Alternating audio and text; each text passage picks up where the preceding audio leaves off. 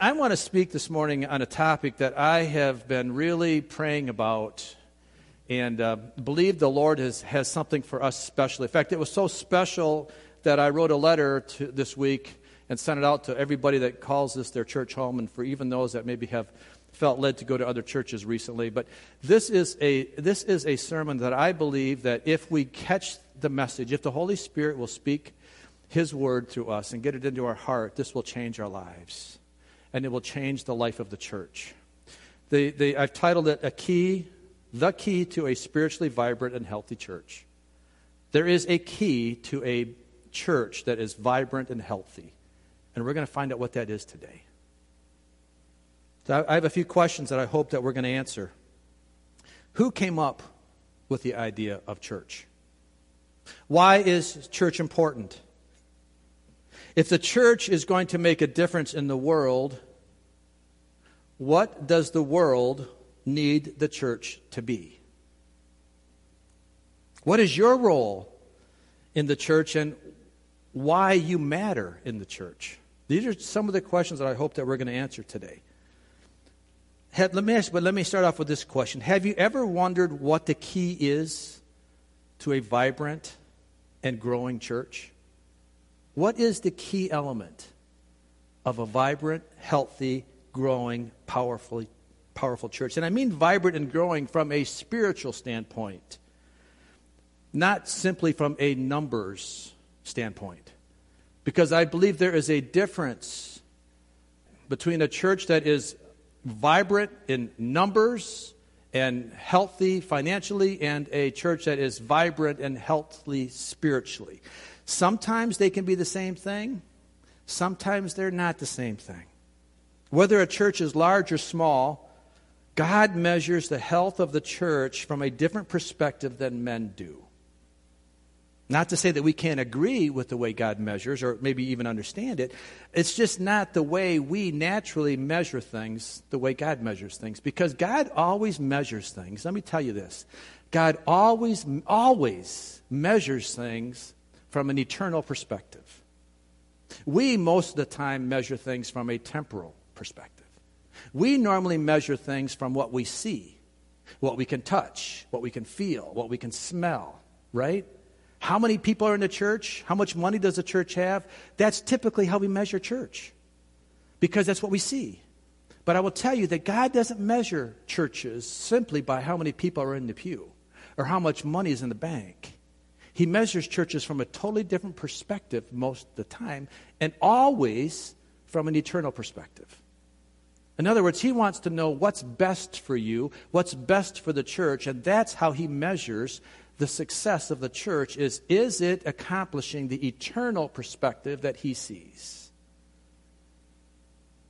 So this morning, I feel the Lord has given a clear indication and a direction for what it means for the people in a local church to be spiritually healthy, vibrant, powerful, growing, and ultimately be the kind of church that Jesus is coming back for.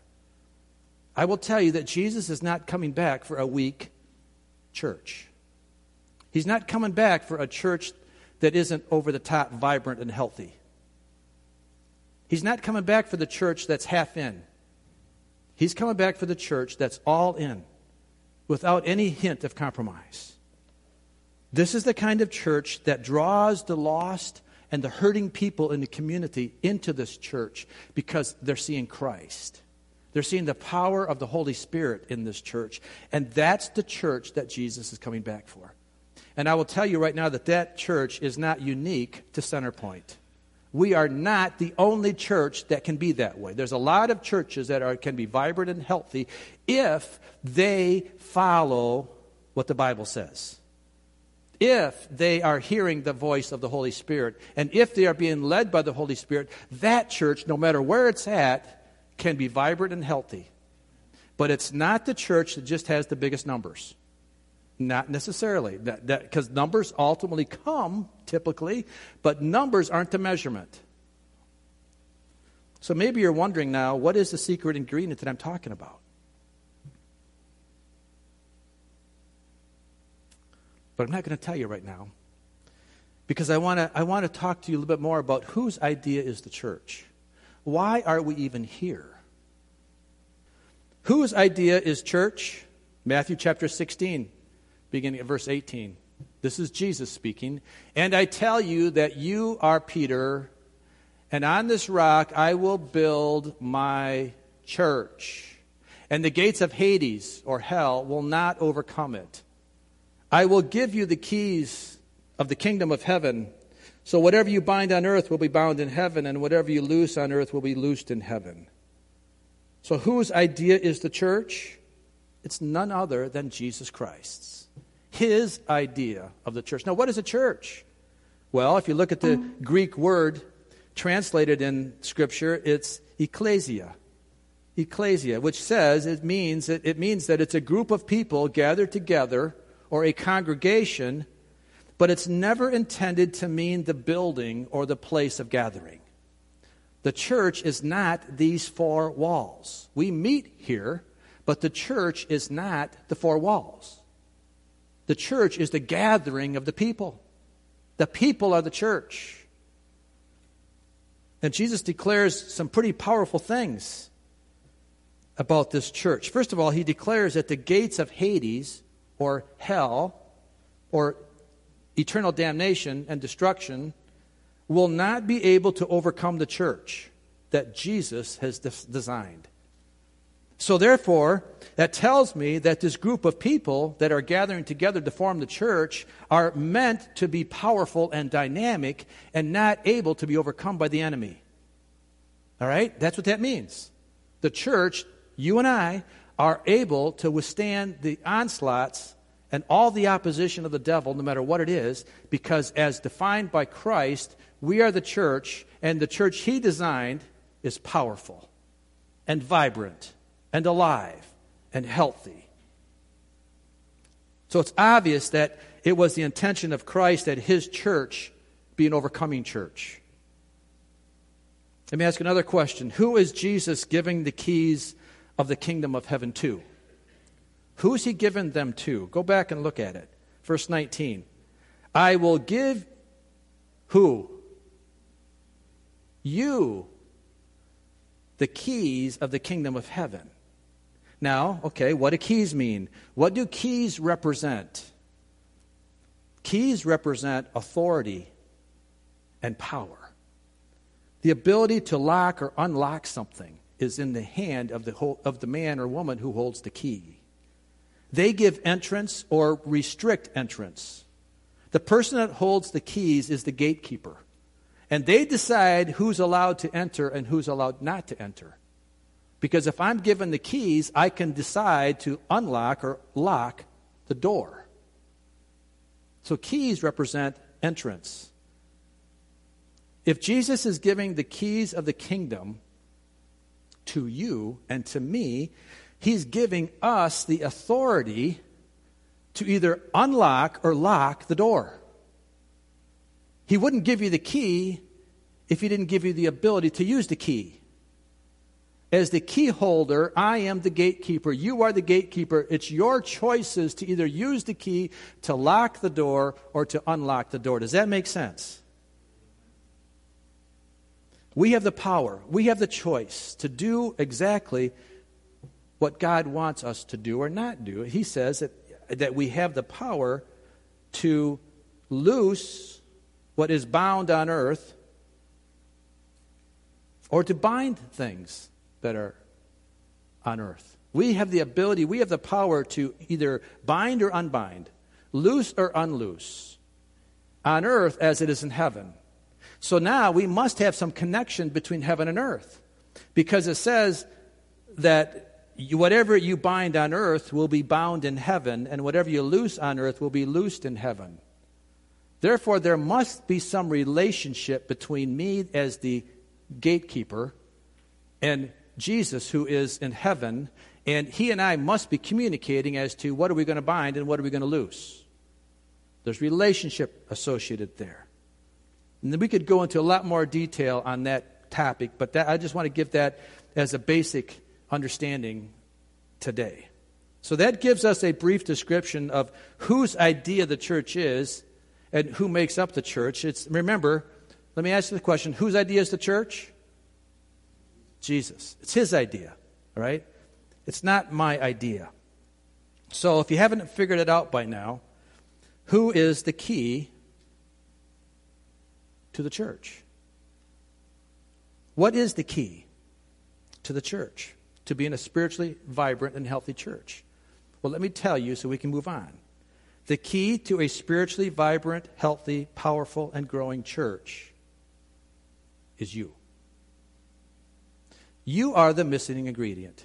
You are the secret weapon.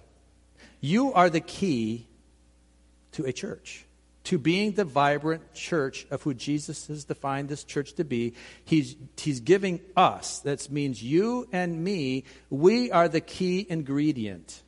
And no matter what church you go to, whether this is your home church or you go to a church wherever you live, if you're visiting, it doesn't make any difference. You are the key to the vibrancy and the health of the church that you attend. It's not me. It's not the worship leader. It's not the Sunday school teacher. It's not the elder board or the deacon board. They aren't the key. You are.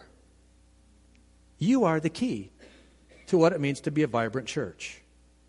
I want to show a video here that's about 15 minutes long, but I want to this man said it so well. And I want to pick up on what he's talking about as our responsibility as being the key to the vibrant church. So Larry, if you could play that video, we'll come back and we'll talk when he's done. So I'm praying for that. Now, in light of all that, here's what the Lord dropped in my heart. And I'm going to try to be quick because I know you want to hear Bobby. But a few years back, I was pondering, as I have pondered many times, in 2 Chronicles chapter 5, you're familiar with it. When Solomon's temple was dedicated, it says the priests went into the holy place. They sanctified themselves. They came out of the holy place. They got together with all the trumpeters, and they began to praise the Lord. Here's what it says. They said, "For he is good, for his mercy endures forever." And they were all with one accord praising the Lord. Here's what the Bible says, that the house of the Lord was filled with a cloud, so that the priest could not continue ministering because of the cloud, for the glory of the Lord filled the house of God. You know, and I pondered this. I said, Lord, why are we under, Hebrews says we're under a better covenant with better promises. They were under the old covenant of the blood of bulls and goats. We're under the new covenant of the blood of Jesus. We have a better covenant with better promises. Why is it when they praise the Lord in one accord, a glory cloud comes and no one can minister? Why is it when we praise the Lord that doesn't happen? So I was asking the Lord that, and I felt that small voice of the Holy Spirit say, read it again. Read it carefully. So I did. And here's what he showed me. It says, and all the priests came out of the holy place, for they had all sanctified themselves. And then when they began to praise, they were in one accord. And then the glory came. So here's what the Lord impressed in my heart. He said, before they worshiped me, before they began to sing, here's now a priest, they said they came out of the holy place. Now before you could come out of the holy place, you had to sanctify yourself to get into the holy place. So all the priests sanctified themselves. That means you repent of having aught with somebody. You repent of sins, omissions. You sanctify yourself. You plead the blood of Jesus. If you have a bad attitude, you repent of it. If you haven't served God, you haven't worshiped, you repent of it. You know what sanctify means. They sanctify themselves. And you sanctify yourself until you're in the presence. You're in the holy place. Now they got in the holy place. Now when you get in the holy place, the Holy Spirit gets on you. Now when they come out of the holy place, they're like this. You know what I'm talking about. Now when they praise the Lord, they're praising the Lord in the beauty of holiness. That's how we're supposed to worship Him. Psalm 96 verse 9, oh, worship the Lord in the beauty of holiness. So the glory cloud came in. So I pondered that and I thought, Lord, That's not how we do it in America. We have church at 10, and at 10 o'clock, the church is 80% empty. 10:15, it's a little more full. 10:30, it's almost full. So people stay up on Saturday night and watch the news. They get up just in time to run out the door to church. Sometimes they're squabbling on the way to church. Shut up. You know. And then come in church. Amen. Praise the Lord. I'm exaggerating, but you know how it is.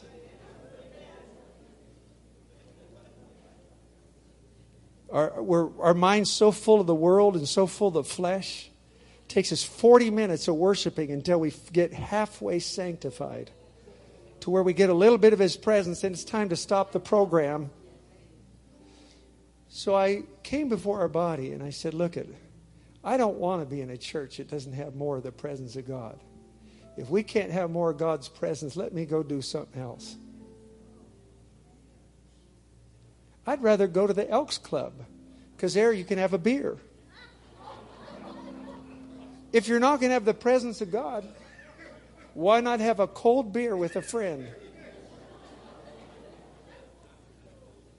I'm not saying go drink beer. That's not what I'm saying. But I'm just thinking that we don't have more of the presence of God. But the American hybrid Christianity has turned it into consumerism.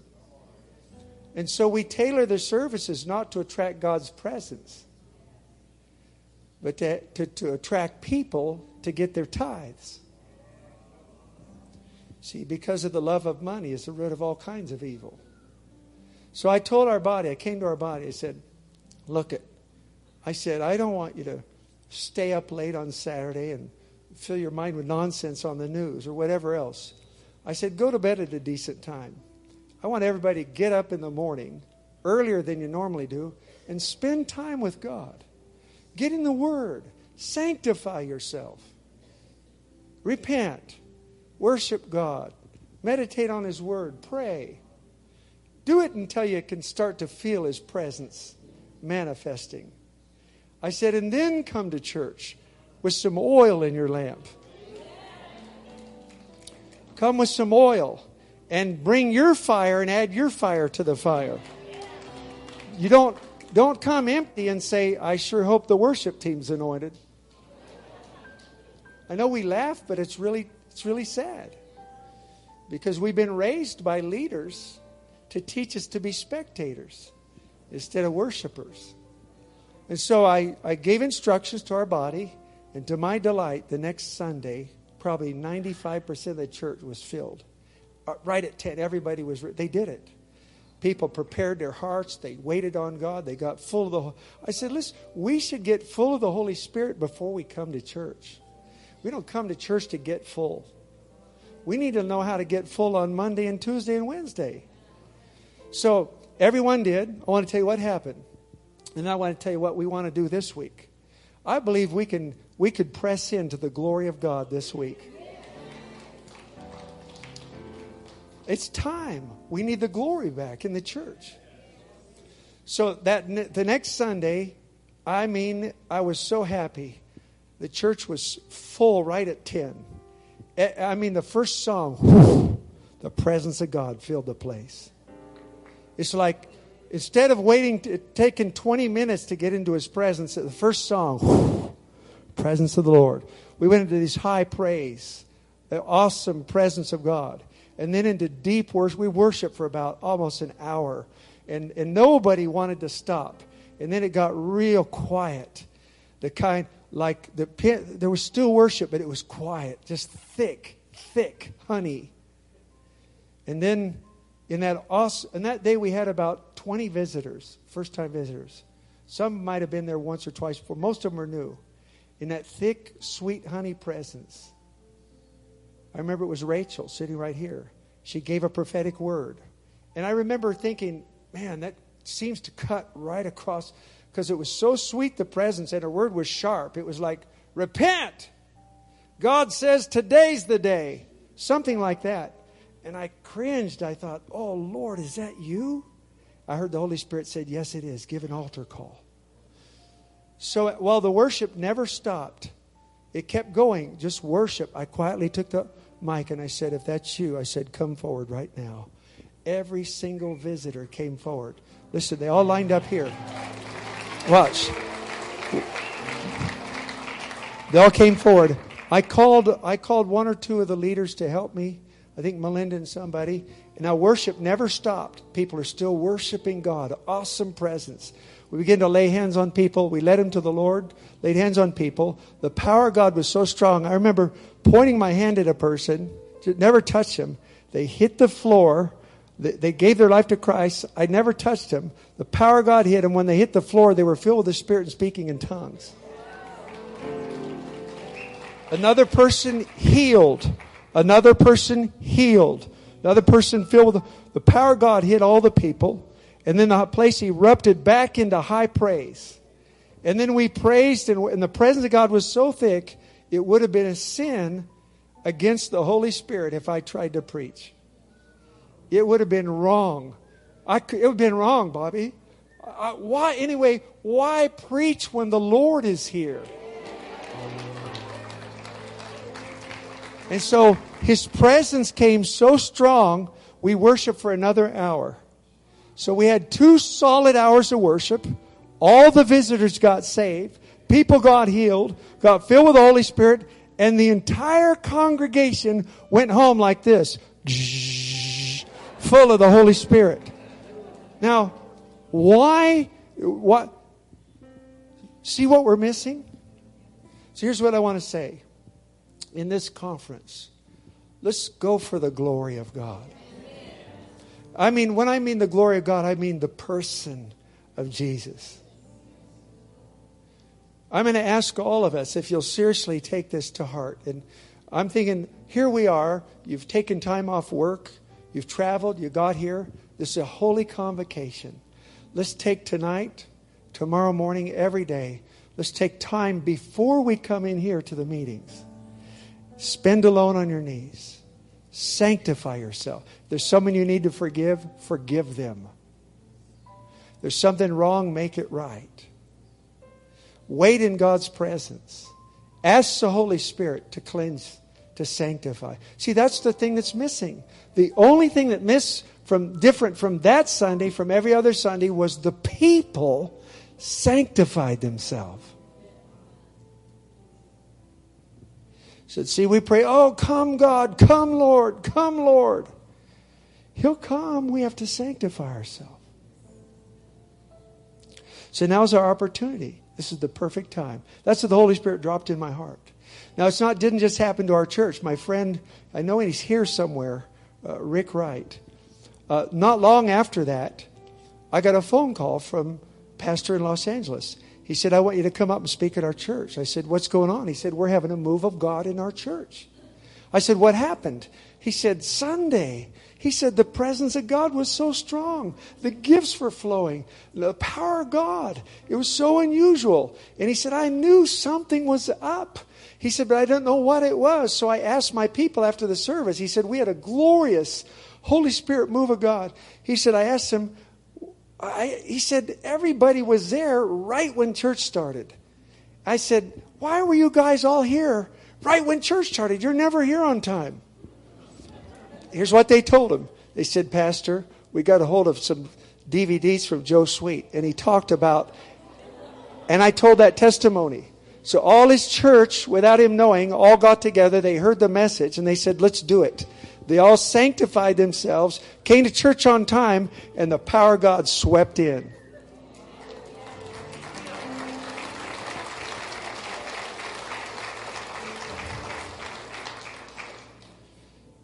See, so anyway, that's what God dropped in my heart. We have an opportunity. How many want to do it? Let's do it. Now tonight, when you go back to your room, take some time. I hope you heard what this pastor said about the difference for his people. Church meant something different to them when they came prepared.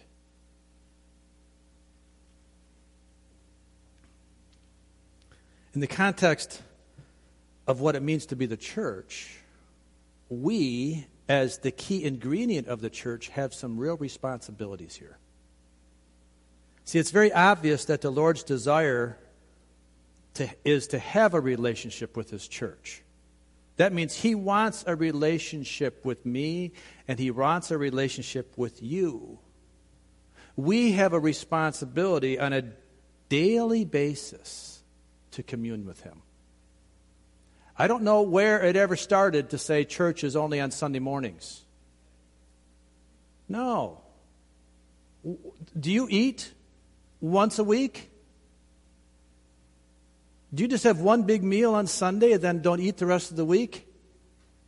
No, not unless you're fasting. No, we eat every day. If we're going to have the relationship with Christ that's vibrant and alive and healthy, then you have to eat from Him every day. We need to be focused and intentional in our personal devotion life that builds the relationship with the Holy Spirit. And we can do that, even in the busyness of our American lifestyle. We can do that if we choose to do that. It will change you. It will change your schedule. It will change your getting up in the morning schedule, or what time you go to bed in the night schedule, or what you do during the day schedule, because sometime of that day, you're going to spend personal, devotional time with Jesus. Just you and Him. You're going to have church. Sometime throughout that day, you're going to have church. So let me ask, why is church so important? Well, first of all, if Christ established the church, then it must be important to Him. I mean, if it was His idea to start the church, it must be important to Him. So do you care what's important to Christ? Yeah, I do. And I think you do too. We are instructed in God's Word to have regular and committed gatherings of church on a regular basis. Hebrews chapter 10, verse 25. In the Living Bible translation, it says this. Hebrews chapter 10, verse 25. Let us not neglect our church gatherings, as some people do, but encourage and warn each other, especially now that the day of His coming back is drawing near. Now, that scripture couldn't be more relevant than it is right now. Because when this was written, that was like 2,000 years ago. How much more near is the return of Christ today than it was 2,000 years ago? Amen? The context of church in our modern day Western society is very different than what it was then. Then they had church, or the gathering of the early church was on a daily basis. They came together as a church and they ate together, they communed together, sometimes they lived together. So church for them was a daily occurrence. Now I know that that's not relevant. We can't live that way here in our society. But let me tell you that does not change the idea that Jesus had for the church. He did not change His idea of the church because we don't do the church like the early church did. His idea and his commitment to us as a body and what He wants from us committed back to Him is just the same today as it was 2,000 years ago. Even though we don't meet every day together as a body, it's Jesus' idea that we come together powerfully and effective and healthy and vibrant every time we come together. And that means daily you must have some type of a relationship with the Lord as a church. And that may be just you, it may be you and your spouse, it may be you and your prayer partner or somebody, but throughout the day you have to have that. And I will tell you something else, that in America today, in our Western society today, in our enlightened world that we live in today, the church is under attack. It's under a full frontal attack. And let me show you the trend that I'm talking about. See, it used to be normal, back in the good old days, whatever that means, it used to be normal for the church to have a strong Sunday school program. In fact, Sunday schools often built the church. It used to be normal for there to be a Sunday morning worship. It used to be normal for there to be a Sunday night worship service. It used to be normal that we would come together on a Wednesday night midweek service and it would be well attended. And the gospel, the message would be preached, and people would be touched by the Lord. See, it used to be normal that we had multiple occurrences throughout the week that we would come together and be a vibrant, healthy church. But what is it morphed into? What does it dwindle down into right now? Well, Sunday morning worship, and that's about it. And that's sparsely attended. And that's attended if I have nothing more important to do. That's attended if it's an optional thing for me today. In America, come on, let's be honest with ourselves. In America, coming to church on Sunday morning is optional if I have nothing else better to do. Amen? Now, I'm not saying that you have to come to church every Sunday. I'm not being legalistic here. Because there are really valid reasons why we're not here. Maybe you are traveling. Maybe you're on business. Maybe you're sick. There are reasons. I get that. But we've taken it to the extreme that church now is, when it fits into my schedule, I'll attend. And when it doesn't, I won't, because I have something more important to do. Now let me ask you, how is that going to go for you when you see Jesus face to face? How is that going to go for you when you say, Jesus, I didn't come to church because, you know what, you weren't important enough because I wanted to go golfing, or I wanted to do this, or I wanted to do that, or you know what, I wanted to spend time with whatever.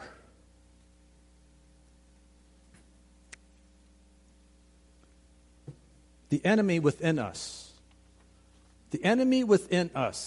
my flesh, I'm not going to give the devil credit here.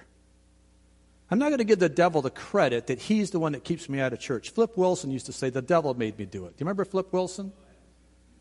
The devil made me do it. Well, you know what? The devil doesn't make you do what you already want to do. And many of us have a desire, sometimes we just want to be selfish. And I'm not beating up on you at all. I'm just talking honestly. I'm talking from the truth of the heart because I'm speaking from my own experience. I know exactly what I'm talking about when it comes to be selfish, because I can be as selfish as the rest of you, probably better. But you know what? When I can let the Holy Spirit get into my heart, and I can let the Holy Spirit start taking control of my selfish desires, and I start putting Him truly at the center point of my life, my selfishness turns to envy and covetousness of the presence of the Lord. That's what I want. I really heard this man today. If I can't have a moving in the church, then I'm going to do something else. If we can't come to church and be the church of God and be a vibrant church in this community, then I'm going to do something else because it's just not worth it for me. Do you see that? It's not worth it for you. It's not good for any of us. If the church is going to make a difference in the world, then let me ask this question. What does a church need to be to them? If the church is going to make a difference in the world, in this community of Charlevoix, and your friends, and where you work, what does a church have to be to them? Let's talk about that for a few minutes. See, I believe people in the world want to see the reality of what it is for someone to have a relationship with Jesus. I think people want authenticity more than anything else.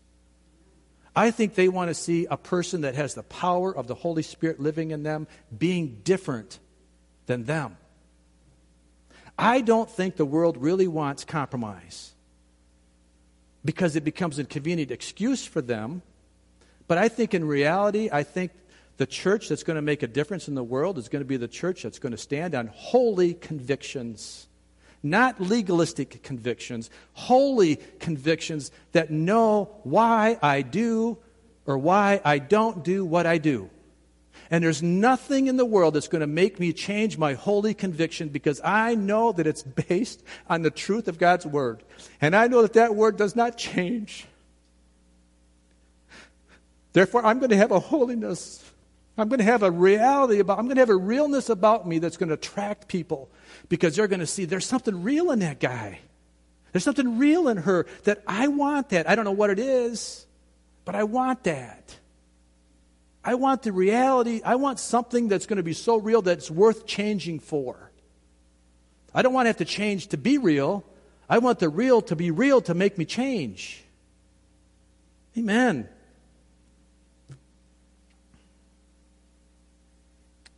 I have a little clip that I want to, I love David Jeremiah because he can say things so well and so straightforward, and he can slap you right in the face and it'll make you say thank you. Do it again. Larry, would you play that little clip from Dr. David Jeremiah, please? Men and women, what's killing the impact of the church today is men and women who are in the church who aren't living the faith. They live two lives. They have their church life, their religious life, and then they have the life that they live in the world. And the world sees that. The world's not stupid. The world sees the inaccuracy and the lack of integrity in our lives.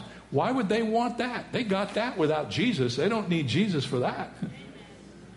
So if we're going to change this whole issue of falsehood taking center stage instead of truth, we have to seek the truth. We have to speak the truth. But most of all, we have to live the truth. We have to be who we are all the way through to the core. And God is allowing that to happen. A lot of churches that I know about now are starting to have some kind of revivals that are bringing that about through prayer, sometimes through fasting. We're getting back to who we should be. And when the church of God is who it should be, there's nothing that can stand against it. Amen. I saw that. Amen. Did you hear that? When the church gets back to who it's supposed to be, there's nothing that can stand against it. That is the church that Jesus has defined. That's the church that Hades will not stand against.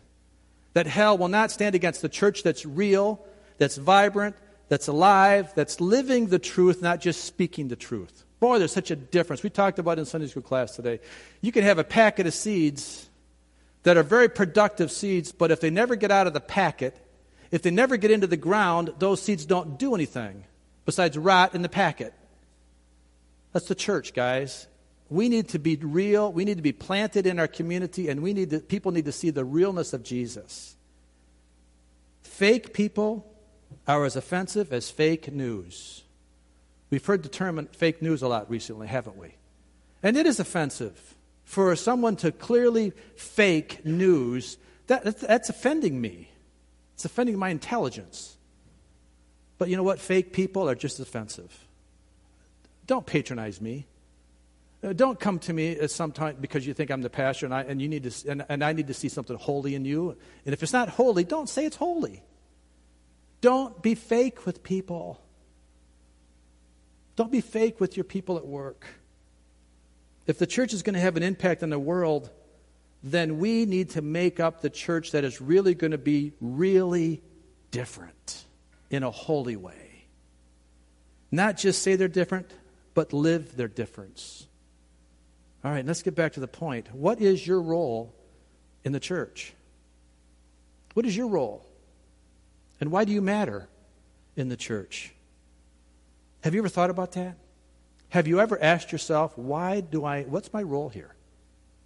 Why do I matter in this church? I really believe that the key role that you have in the vibrant church as the key ingredient is to make yourself accountable for your own spiritual life. It happens when people make it their own responsibility to develop this relationship with Jesus that is so real. It is so raw. It is so powerful that when the little finger of God touches you, that you fall out because you can't stand under the presence of a holy God.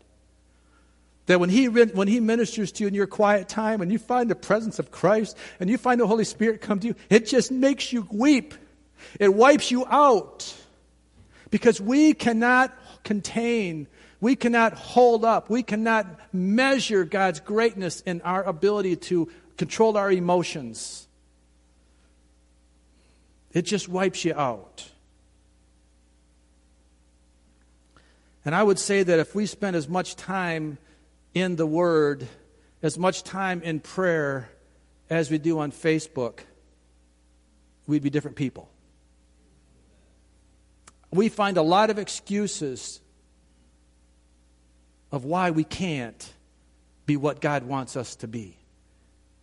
And a lot of it is just because we have poor priorities. Because I'll spend too much time watching YouTube or browsing Facebook. And I'm not saying Facebook or YouTube are evil. I'm not saying that at all. I'm just saying it's just like money. Money's not evil. It's the love of it. It's the love of YouTube. It's the love of Facebook. It's the love of my selfishness, of my time limits my ability to get that raw relationship with Jesus. Those are some of the things that we need to throw off. Hebrews chapter 12, verses 1 through 2. Therefore, since we are surrounded by such a great cloud of witnesses, let us throw off everything that hinders and the sin that so easily entangles. And let us run with perseverance the race marked out for us, fixing our eyes on Jesus, the pioneer and author of our faith. I like the way the Living Bible says it as well. Since we have such a huge crowd of men of faith watching us from the grandstands, let us strip off anything that slows us down or holds us back, especially those sins that wrap themselves so tightly around our feet and trip us up. You see, there are a lot of things in our life, guys, it may not be sinful, but it's hindering you. It's hindering me. Let's read the Word, and let's do what it says. Let's throw it off. Let's strip ourselves of anything that would slow me down from getting a closer relationship with Jesus, and let's throw it off. And let's say, God, I don't want anything to hinder my relationship. I don't want anything to slow me down, let alone sin that would take me away from that relationship, because sin will take you out of that relationship with Christ. No matter what happened yesterday, if sin, repeated sin, gets into your life, then you've got a whole other issue. Church, our ability to throw off the thing that hinders is vitally important. So why is our church attendance so important? Let's talk about that real quick. Why is it important that we come to church on Sundays? Well, let me just say that if you don't do, let me be real careful here. Because first of all, church is a hospital. I get that. Church is a place that hurting people should come and feel comfortable, feel welcomed, feel like they're going to be healed, feel like they're going to be touched. Okay, I get that. But the only way a church can be an effective hospital is if there are doctors there that are practicing. The only way a hospital is of any value if you've got a good hospital staff, right? That's prepared, that comes to the hospital, studied up, practicing their profession, and they come in ready to do what hospitals do. It's no different with a church, guys. If you call this your church, and if you are a regular member here, you are a doctor. It is your responsibility to come in studied up. It is your responsibility to come in to be able to man the ER, to be able to be that healing agent for somebody that comes into church beat up. Can you imagine a doctor coming to a hospital not being ready to do surgery? He's scheduled to do surgery that day, and he's not ready. Can you imagine how scary that would be for the patient on a table?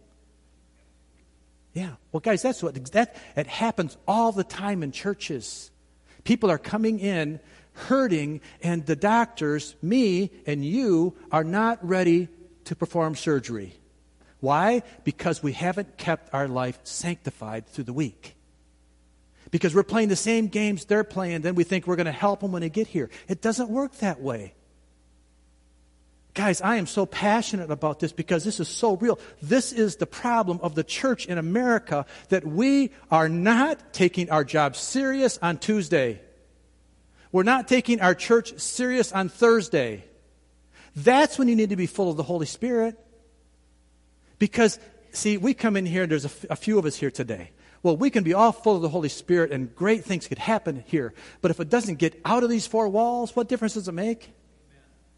The way this church will grow and healthy and vibrant and be spiritually effective is when the church is healthy and growing and vibrantly effective in the workplace. When they see Jesus in you so much that they don't know if it's you or Jesus walking down the street, that's productive. That's productive. When you're able to listen to the Holy Spirit, and remember we said a couple weeks ago that worship equals obedience? You can't really worship unless you're obedient, right? So let's say you're on the job, or you're walking down the street, or you're seeing somebody in a grocery store or something, and the Holy Spirit drops something in your mind to see that person over there. I want you to pray for him. Here's obedience. Here's worship. You do it like that. You don't think about it. You don't justify it. You don't think, well, God, what happens if I'm wrong? Or what? No. Worship means I hear it and I do it right now. You start doing that, folks. You start doing that, and you start doing it real. I'm talking about real, and I'm not talking fake and phony. Don't do it if you're fake and phony, because that's bad. That'll repel the people. But you do that with a real love of Christ in your love for them, and all of a sudden, you know what? The church grows. The church becomes healthy. And then people start saying, I want what you, where did you get that? That is power. That's what it means. Jackie, would you come, please? That's what it means to be the church. First of all, that's the church that Jesus Christ is coming back for. That's the church that he's coming back for, that he's going to say, that's the one I want to say, well done. You know, go read the seven churches in the first 2 and 3 chapters of Revelation, chapters 2 and 3. And you'll see God saying some things good, but most of the things are bad because he's stripping them away of the fakeness, the phoniness. We're done. We got to have that. We got to stop that. And I'm not saying you're being fake and phony. I'm saying the Church of America has got to stop being fake and phony. But it can start here. It can start right now with me and with you. Right? Is that what we want? I really believe this is the difference maker, guys. This church will either succeed or fail based on this message today. That's why I sent that letter out. If this church doesn't start doing this, then it's just a matter of time when we're going to close the doors. Because God's not into fake. He's not into phony. So let's be real, okay? Let's be real this morning. First of all, would you close your eyes with me? Father, we need a time of self-evaluation. First of all, Lord, I know how much you love me. Thank you that your spirit gives testimony to my spirit. Thank you. Thank you for that. But Lord, now I ask you to sharpen the conviction of the Holy Spirit today. Lord, search every little area of my life, every little crevice of my heart that I am protecting, trying to protect for myself. Search me, O God, and know my heart. Know my anxious thoughts. See if there be any wicked way within me, and lead me in the way of everlasting. Search me, O God. Search me, Holy Spirit. I want to be real before you. I don't want to be fake before you because I know I can't be. It's just a silly thing to even think about. Search me, O God. Know my heart. Test me. See if there be anything within me, Father.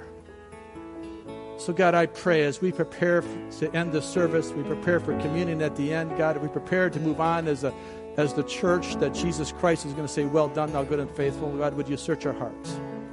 So this morning, if you've prayed that with me, and if you really mean that, and if there's something in your life, anything, any hindrance that you want to throw off this morning, would you join me in the altar and let's throw some stuff off? Maybe you need to repent.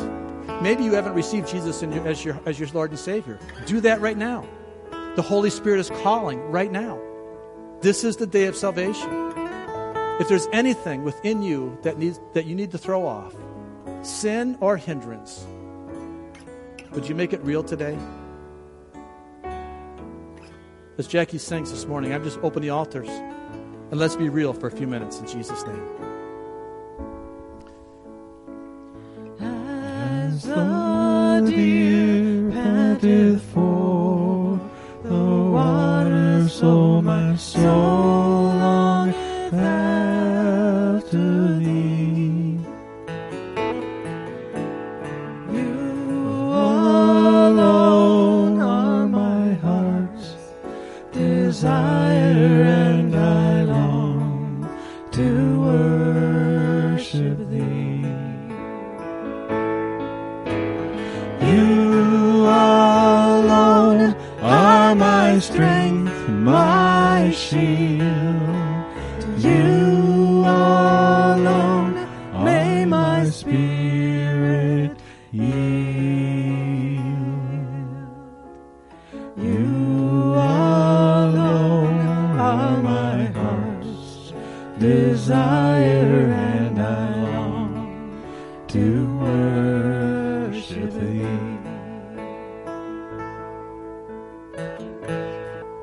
I want to give you this charge.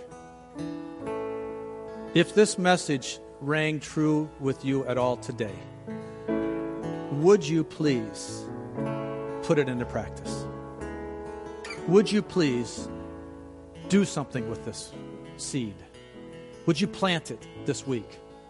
Would you please get up in the morning a half an hour early if you have to, or change your schedule in your day somewhere through the day, that you find the presence of the Holy Spirit. Sanctify yourself throughout this week, and then come in next Sunday full of the Holy Spirit. Would you do that? And then would you bring your fire and combine it with others' fire? And could we have that Holy Spirit fire in this church, again, the way that He wants it to be? But it's only going to happen when you bring your fire in with others, and we jointly bring, and we have a bonfire. It may be just a spark next week. That's fine. But be here, ready to worship, ready to hear the voice of the Lord. And then just see what the Holy Spirit does. See where He shows up. Amen? We good with this? Amen. Thank you for being here this morning. Let's pray. Father, we just come to you in Jesus' name. We pray, God, that you would have your way and have your will in your church. We want to be the church, and we want to make that commitment to follow you, Father, without compromise. We want to be that fire-burning church in this community that would draw the lost, the hurting, and those that need you, and let us be the doctors on call, ready to go, ready to serve. Throughout this week, just be with us, challenge us, love us, encourage us. And we thank you in Jesus' name. Amen. Amen. Be blessed this morning as you go. Be powerful this morning in Jesus' name.